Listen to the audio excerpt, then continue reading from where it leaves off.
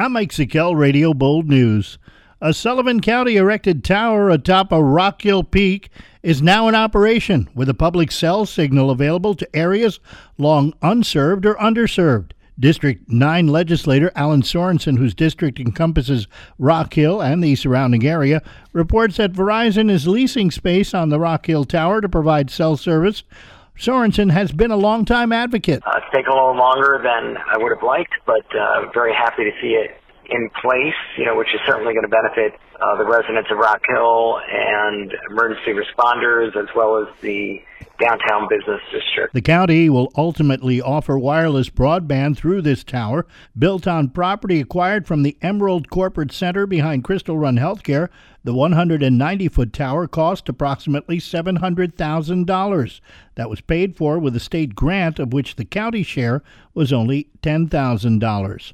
The recent lack of rain and the influx of thousands of summer residents are taxing the town of Fallsburg water supply.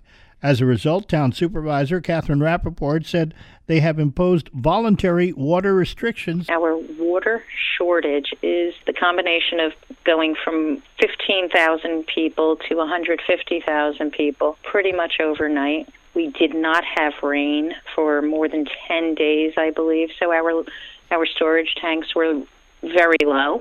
They were down to 9 feet. We should be about 30 feet. Rappaport said because of some heavy rains of late, the water tank levels have risen slightly. All residents, businesses, and stakeholders being asked to reduce water consumption voluntarily and asked to refrain from using the town water system to water any lawn, ornamental shrubs, plants, or trees except between 4 and 5 p.m. and again between 9 and 10 p.m. and only if watering is essential. And the annual Bold Gold Open was held yesterday at the Swan Lake Golf and Country Club, raising a total of $10,000 to benefit the two Bold Gold Media charity broadcast events, the 98.3 WSUL Heartathon and the Thunder 102 and 104.5 Country Cares for St. Jude Kids Radiothon.